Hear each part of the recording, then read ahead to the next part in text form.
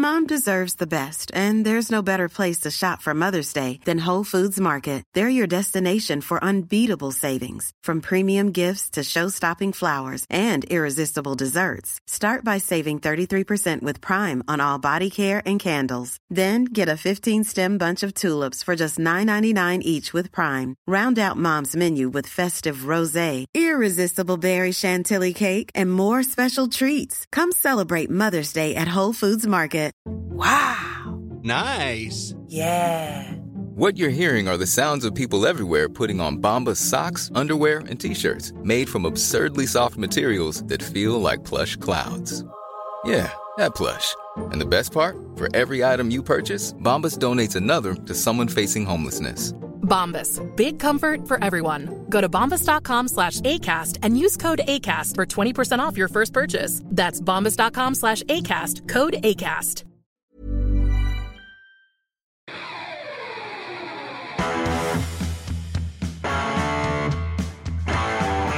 You're listening to Achtung Millwall, broadcasting from the beautiful South Birmingham. Accept no substitute. Welcome, dear listeners. Welcome to my back garden. Welcome to the rural idyll that is my back garden. I'm breaking every podcast in the rule book by recording out here today. This is just such a warm day. I thought I'd take it to the rear part of the house. There's not that much urban kind of noise going on, but do forgive me if you do get the odd bit of drill or grime music that intrudes on today's random fixture, which is as generated by random.org. 1987. I'm going to take you all the way back to 1987, start of the fabled 1987-88 season of dreams, of course, though we didn't know that when Millwall lost to Bradford City on the 5th of September 1987. We lost up there at Valley Parade by 3-1, unfortunately. This was back at the start of the eventually glorious season. And this was, in fact, the first defeat of the campaign. We'd made an okay start to the season. We'd obviously had the summertime of excitement with the signings of the likes of Tony Cascarino and George Lawrence and others by Reg Burr. So there had been a generation of excitement as the season began. But opening day fixtures like Middlesbrough and away draw, League Cup draw against Orient, a win against Barnsley at home, which was a good start, and then an away loss at Leicester, a win against Birmingham on the 1st of September. I remember that game quite well. I was at that game, win against Birmingham, but then this kind of slightly gutty away loss at Valley Parade the week after. So we went up to Yorkshire mid-table when we were really planning or hoping to be certainly top six after the signings of that glorious summertime. So this result left us in 12th position on 7 points, under, of course, the joint management, the best manager we ever had, John Docherty, assisted by Frank McClintock. We'll come back to John Docherty in a little bit. Frank McClintock, of course, was a member of the Arsenal double-winning side in 1970-71, Scottish international, and a very solid joint manager with the Doc. The Millwall team, dear listeners, on this loss-making afternoon, in goal Brian Horn, backline Sean Sparham. We'll return to Sean Sparham, one of the lesser known or spoken about players in these podcast series. Sean Sparham, Alan Walker, Steve Wood, Keith Stevens, Rhino, across the back line. Across the midfield, Danny Salman. I'm going to come back to Danny's shortly. With Terry Hurlock, Les Briley and George Lawrence across the midfield. And up front, the classic Sheringham and Cascarino duo. Subs not used this particular day, 5th of September 1987. Subs, Darren Morgan and David Byrne on the bench. Now, as I say, we lost up there this day. It was a moderate start to the campaign, really. We never really got going till post-Christmas, in all honesty, in Division 2. It would finish in us winning the championship at the end of the season, but we were not knowing this at this point. Scoring on this particular game, we went 1 goal down after 12 minutes to a goal by Palin for Bradford. We then went 2-0 down to a 55th minute Paul Futcher penalty. Remember them, the Futcher brothers? They played at Luton I think they played in America and finished up at Bradford. So Futscher, 55 minutes, put us 2-0 behind. Briefly, we reclaimed a goal back through Terry Hurlock to 2-1 on the 65th minute before another goal for Futscher finished the day's business, made it 3-1 for Bradford in the 69th minute, and that was that for the Lions on this particular away day. The attendance at Valley Parade this day was 8,658. I did wonder when I first looked at the Millwall History website whether this was played at Valley Parade, and it was, because the ground, which had obviously been affected by the terrible fire of 1985, had been rebuilt. The main stand, I think, was the old wooden stand, burned down completely with great loss of life, of course. And they had to take up a bit of a nomadic existence afterwards whilst the stadium was reconstructed. I know they played at the Bradford Odsal Stadium, which is a rugby league, or was, I should say, because I think that's been knocked down now, the Odsal Stadium. That was rugby league and speedway primarily, I think probably greyhounds as well in the past, but that's no longer there. And they also played some games at Ellen Road, I was reading. But this was played back at Valley Parade. And as I say, this loss put us 12th. We would recover slightly on the following Saturday, the 12th of September, with a 2-1 win over Ipswich Town in front of just 6,300 at Coldblow Lane. That would put us back into 8th position. But we were very much mid-table, really up as far as the new year, really, when form started to take hold. So despite the high hopes of summertime, the signatures and the glamour signing, as it was, of Tony Cascarino, as I remember, it really was a sense of real excitement in that summertime. The season start was something of a drab one, in all honesty, and we had a sense it was going to be another typical Millwall season. Little did we know, because obviously in the end it would finish up with the glory days at Hull City, the Championship and promotion to the First Division. But there we are. You never know what's around the corner in football. That noise in the background you can hear is a jet going out the London City Airport, which has reopened. Anyway, we've picked out 3 names from this time, names that we haven't really touched upon on any of the previous nostalgia shows. So I've picked out Danny Salman to start us off with. A really solid midfielder, of course. Came to us from Brentford in 1986 for a tribunal assessed fee of £20,000, if you can believe that. And the tribunal, for younger listeners, was a Football League panel. I don't know how they assessed these prices, where there was a dispute over a transfer fee. The tribunal would sit in judgment and come up with a figure based on, I don't know what, tea leaves and puffs of smoke from the chairman's chimney, like a pope or something, things of that kind. So Danny signed for us after an extensive period at Brentford. 335 appearances, in actual fact, over 1975 to 1986. He was known to John Docherty, who had also managed at Brentford and was an ex-Brentford player himself, but more of that in a little bit. But Danny's, really, the bulk of his career was spent at Griffin Park. 335 appearances, 8 goals over that 11-year period. He then signed for the Lions for, I think it's fair to say, the height of his career, really, which would prove to be promotion in this particular season that we're talking about today. And then obviously the First Division days up till 1990. It would make 93 appearances for Millwall, scoring 3 goals in that time, before moving on to Plymouth in the 1990 to 92. 74 appearances there, 4 goals, a brief loan at Peterborough, and he finished his career at Torquay, 20 appearances, 511 league appearances for Danny Salman, 15 goals over what is a near 20-year career, just 18-year career. He'd actually played for England Youth, 5 caps as an England Youth, and also managed Torquay United youth team as a player manager. That clearly didn't take to management. There's no other teams listed as managerial appointments for him after leaving the game. Wikipedia mentions the youth team management spell 1992 to 93, and he combined that role with the Torquay youth development officer.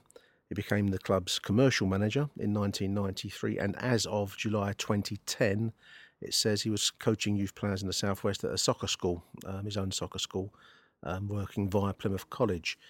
He is a sports and body massage therapist and also worked part-time for Plymouth Raiders, which is a men's basketball team. I'd had to check that, so don't think I've got extensive sports knowledge to know that off the top of my head. Apparently Plymouth Raiders are a men's basketball side. Since retiring from the game, he's also done some work for the Press Association, focusing on Plymouth Argyle matches, and writes a column, apparently, in the Plymouth Herald newspaper. Dennis's honours over his career, twofold really. Brentford Football League 4th Division promotion. I don't know if you get a medal for that. You must get some kind of marker for that. That was in 1977-78.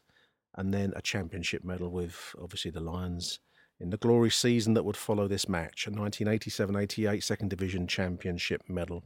And just to close on what is a really solid football career, I think it's also worth mentioning that Danny Salman was the Brentford Supporters Player of the Year, 1984-85, the Players Player of the Year in the same season, 84-85. He resides in the Brentford Hall of Fame. I didn't know there was one, but there is apparently, and he's in there, rightly so. And then Millwall Player of the Year, 1987-88, in this particular season. So that's quite a list of honours for Danny Salman.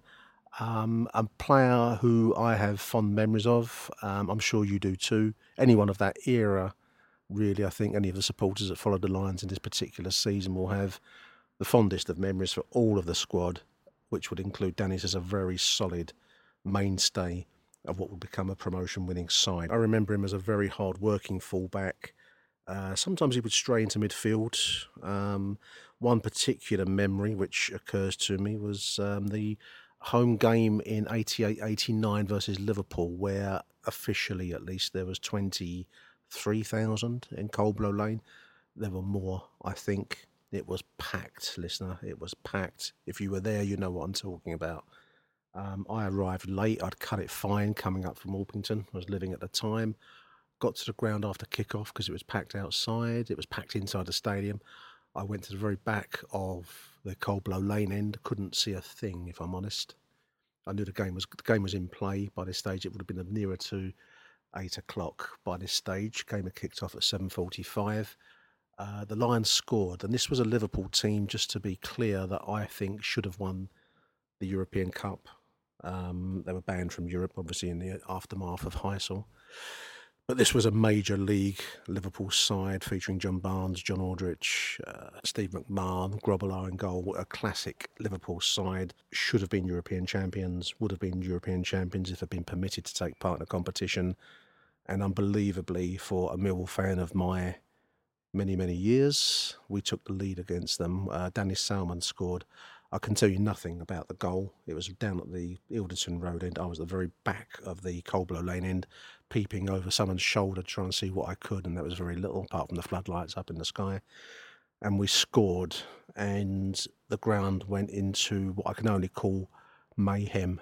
There was a crowd surge. Younger listeners won't know what I mean by a crowd surge. Old terracing. When a goal would score a near chance, people would surge forwards in a crush and you would be carried forward. And so I was carried forward. My feet left the ground. I'd never thought you hear of such things and you think people are making it up. Until it happens to you, then you believe it. Maybe it's like, I don't know, seeing a ghost or having a religious experience or something. But until it happens to you, you don't believe it. Well, a crowd surge happened to me. I went from the back of the Coldblow Lane end in this surge. I don't know how far I went. It could only have been a few yards, but when you haven't got your feet on the ground, it's quite a worrying experience. And we finished up about 20, well, probably about 20 feet forwards. Maybe that might be exaggeration, I don't know. But certainly where I finished up, I had a great view of the game. I could see, well, went from seeing nothing to seeing the game pretty much unimpeded, as far as you could ever say unimpeded at the packed Coldblow Lane ground.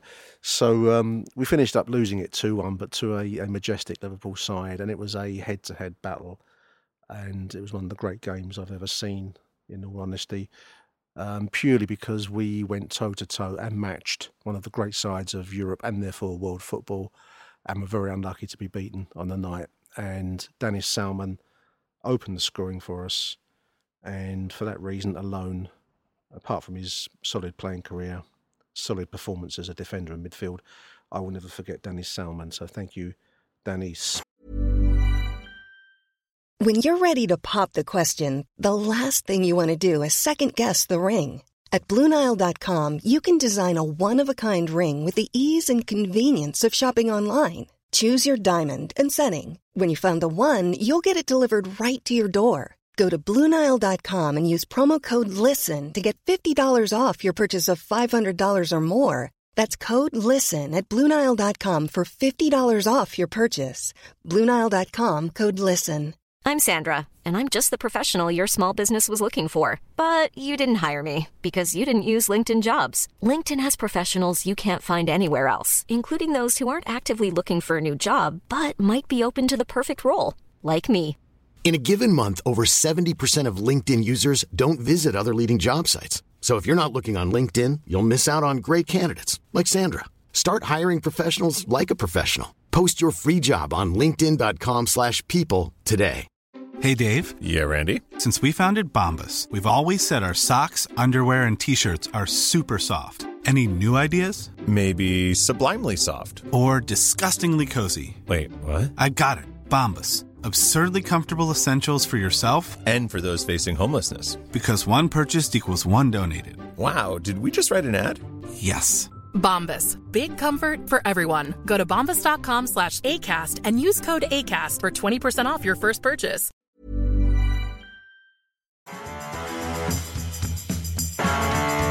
You're listening to Achtung Millwall. Now, I thought before I'd come on to John Docherty, I would just touch on Sean Sparham, because he's just a name that you don't hear very often, especially in a podcast context. He was a player, a fullback, that played for us not very long, in actual fact. A career blighted by injury, unfortunately. Sean, so he's a local boy, born in Bexley. Came from the Mill youth ranks, and I think he was seen as something of a prospect. He made 25 starts for us over 1987, 88, 89, 89, 90. Never really held down a place, so 3 seasons, 25 starts. A brief loan to Brentford in 89, 90. And then his career was brought to a sudden halt, sadly, through injury. According to Wikipedia, Sean obviously left football and worked as a freelance photographer, which, fair play, photographer and picture editor. As of 2020, in February, it lists him as working as a painter and decorator in Sidcup. So Sean Sparham, one of those players that was solid squad members. I remember him being seen as something of a youth prospect, but he never really got the chance because football can be a cruel game, really. So he did win a championship medal with the Lions in 87-88 this season, and then injury took it away from him. So just wanted to mention Sean Sparham and send him, if he's listening or his family are listening, send him my best wishes, because he was part of one of the great seasons of my life following the Lions. Sean Sparham, listeners. And so to close us, I thought it might be appropriate just to do something on John Docherty, our greatest ever manager, the only Millwall manager ever to achieve top flight football. Many have come close. John Docherty made it. And I just thought it might be worth just doing a short piece on John. Not much gets spoken about him other than the sheer achievement of it. So I thought it might be nice just to do a little piece, a little bit of background on who John Docherty is. He's still alive, born in 1940, born in Glasgow, Scottish man. Came to England to play football. He was played as a right winger, played for Brentford, Sheffield United, Brentford again. This is during the 60s, 1959. Finished his career at QPR after spells with Reading and a couple of spells with Brentford. 317 appearances, 116 goals. So he was a goal-scoring winger, basically. But I think probably he's better known as a manager, and a manager for us in the end. I think it's going to come back to Millwall, really, because that was everyone's crowning achievement. It was his crowning achievement in football management. But he managed also at Brentford, a repeat linkage to that club, and he would take, obviously, Hurlock and Salman from Brentford to great effect to Coldblow Lane. A 5-year spell managing at Cambridge United, just prior to being appointed as Millwall manager. That was in 1986, when he joined us when the club was at something of a low ebb. I mean, obviously, we'd just been promoted via George Graham's efforts, and we'd got ourselves into the second division. But it was a struggle. The club were financially stretched. The hooliganism of the time, the tag had been attached to Millwall Football Club, and life as a Millwall fan was not an easy thing. Life for the club financially was not easy. And I'm going to come back to the club relaunching itself in the mid-80s as a community club. I've got a fantastic brochure of the time when Mill relaunched itself under John Docherty's management as Mill in the community, as a community club. It's when you used to get things like the Matchday Creche for kids. The Lionesses began at this time. Efforts to try and start a community trust to reach out and reach local kids, get them into education away from all the bad stuff that happens out there. And John Docherty joined us at this time when the club was, as the brochure says, turning itself into the football club that gave itself back to the people. And I think that's a great line. And John Docherty was at the forefront of that. I'm going to return back to that brochure to close today's show, because I think it is indicative of who John Docherty was as a man as well as a football manager. This need and desire to connect with the fans and to return the club and the sport itself in some ways back to the roots of the game, the supporters on the terracing, and at Mill particularly a very much a working class support base, which I think we retain to this day. Now, John Docherty would of course bring in players like Hurlock. He would sign the likes of Cascarino, work with Sheringham, who was there already, of course, bring in other players for the likes of Jimmy Carter, and produce what we now know as the classic Millwall side that would be promoted this particular season. We're referring to 87-88, the fixture we were talking about today, and it would finish in a blaze of glory at the end of the season, winning at Hull City after a long haul. I mean, the season was never cut and dried. Mill don't do things easily. We probably bobbed along in mid-table till Christmas, and then form started to take hold after the Christmas break in the year of 1988. Many people talk about seasons, listeners, 1987, 88, 1988, 89. For me, in a funny way, sometimes years are more pertinent. I think of 1988, the year, so you're talking about the surge to promotion at the end of 87-88, this season we're talking about, and then the opening adrenaline rush ride of First Division football in 88-89. So if you took one year, 1988, it's a golden year in the memory of any Millwall fan that was there at that time. There is no other year that matters in some ways, I think, because it was just such a dreamscape of things happening that you never imagined would be possible at the den. Coached by John Docherty. His football style was of its day. It was probably, we always slagged slightly for being direct, a bit like a Wimbledon. And rather like Wimbledon, I think we had better players than we were given credit for, and we played more football than we were given credit for. But because it was Millwall, it was New Cross, Coldblow Lane, the ball was got forwards at the earliest opportunity, just as Jack Charlton did with the Republic of Ireland. The football purists saw us as lumpen proletariat.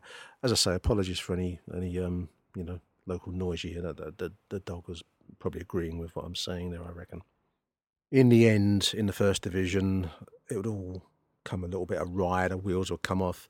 I think probably the club didn't, replenish its squad to match top flight football. My memory, if you want one memory of the season, really is every game where we were in that kind of adrenaline ride rush, very Millwall situation, but every game felt like a cup tie, backs to the wall. We went top of the table in October 1988. John Docherty took us to the top of the Football League table, unimaginable. But every game was like you were fighting for your life, and it was very Millwall. It's what we live for. It's inject it, as they say nowadays. But you couldn't sustain it over the course of a season. When we met the likes of Liverpool, I've referred to already, you came up against real quality, and there was a difference. There was a positional time on the ball, quality difference between the players that they could bring to the party and we could. And in the end, that found us out. So John Docherty would leave us in the disastrous season. Well, it was rock bottom all season pretty much. No, we did briefly top the table, I say, in 89, 90, sorry. And John Docherty would leave us. We would go on to Bradford City to no great mark. He was sacked there in 1991 before coming back for a very strange brief return spell in 96, 97. This was just around the time of the club going into administration at Zampa Road. Again, with no great effect. John Docherty's glory days after a long build-up and then something of a mediocre is too strong a word, an average tail away. But like us all, like any Millwall fan of a certain era, John Docherty's world revolves around the years 1987 to 1990. Those were the years that we achieved heights that we've never achieved since. We hope we can get back there this season. We hope so. But for those of us that lived it, John Docherty, who's now retired, living in Wiltshire, according to Wikipedia, gave us something that we never dreamed possible. And so for that reason alone, we say thank you to John Docherty and wish him a long and happy retirement to come. His honours as a manager, Football League 4th Division 3rd place promotion. This was 1971-72. That would have been that would have been as a player with Brentford, excuse me. And then obviously the championship and achievement of 10th position in the 1st Division, the club's highest ever league position with Millwall in 1987-88, then 88-89. So John Docherty, I just want to close, if I may, if you'll indulge me, by reading a very short quote from the booklet Millwall in the Community. It's written by a journalist called Chris Lightbone, photography by Chris Schwartz. It's iconic stuff in there. Occasionally I'll stick it on Twitter. I will put this on with this particular show. But this is a quote from John Docherty, speaking from the heart here. Players grew away from fans, he says, not through any will on their part, but just by the evolution of football and the money that came into the game. And that was sad. When league football began, their players were people who had grown up in that area, or they imported players who had lived amongst the fans in that area. And this meant a club's style of football tended to reflect the values of the people from that area. Football, John Docherty says, literally arose from the people. It's a long piece, I won't read it all, but one bit I do like is his job is to give this area, New Cross, Bermondsey, a team it can feel pride in and one that can be successful. He says this is a deprived, hard area that is looked upon as being difficult. There's different times. I still think there's a touch of this to this day. Listeners, you probably agree. So people, outsiders, think that hard and doer team is produced from such an area must be the symbol of it. They categorise Millwall in that way. But what I like here is a great sentence. If you look deeper into the community, you see the warmth, you see the friendliness and the sincerity of the people. You have to get those elements into the side as well, into the playing side. It's a mixture. And he goes on to speak about the club's fans liking ball-playing wingers, but players that tend to give 100% with honesty. Great man, John Docherty. Really captured the essence of what it is to be a Millwall fan. It's a great piece. I will stick it on Twitter. Manager of our greatest ever season. So there we are, dear listeners. I hope you've enjoyed this little touch on 1987-88, the fixture that we were covering today. Strayed a little bit away from it now, but there we are. Was a loss, strangely, a very Millwall way to do it, isn't it?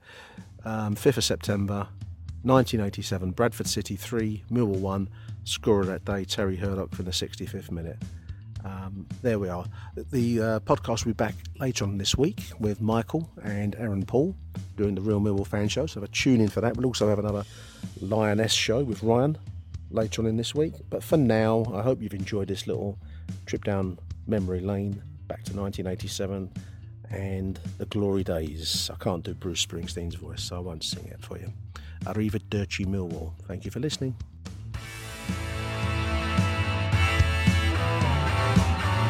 Thank you for listening to After Millwall. If you enjoyed the show, please head over to Apple Podcasts and leave us a cheeky little review. Arrivederci Millwall. Till next time.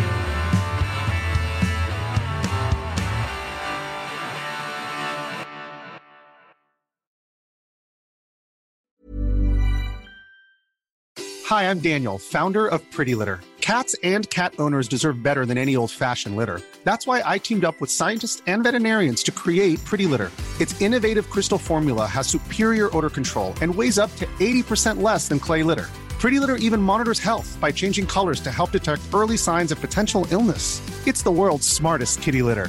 Go to prettylitter.com and use code ACAST for 20% off your first order and a free cat toy. Terms and conditions apply. See site for details. Hey, it's Paige DeSorbo from Giggly Squad. High quality fashion without the price tag. Say hello to Quince.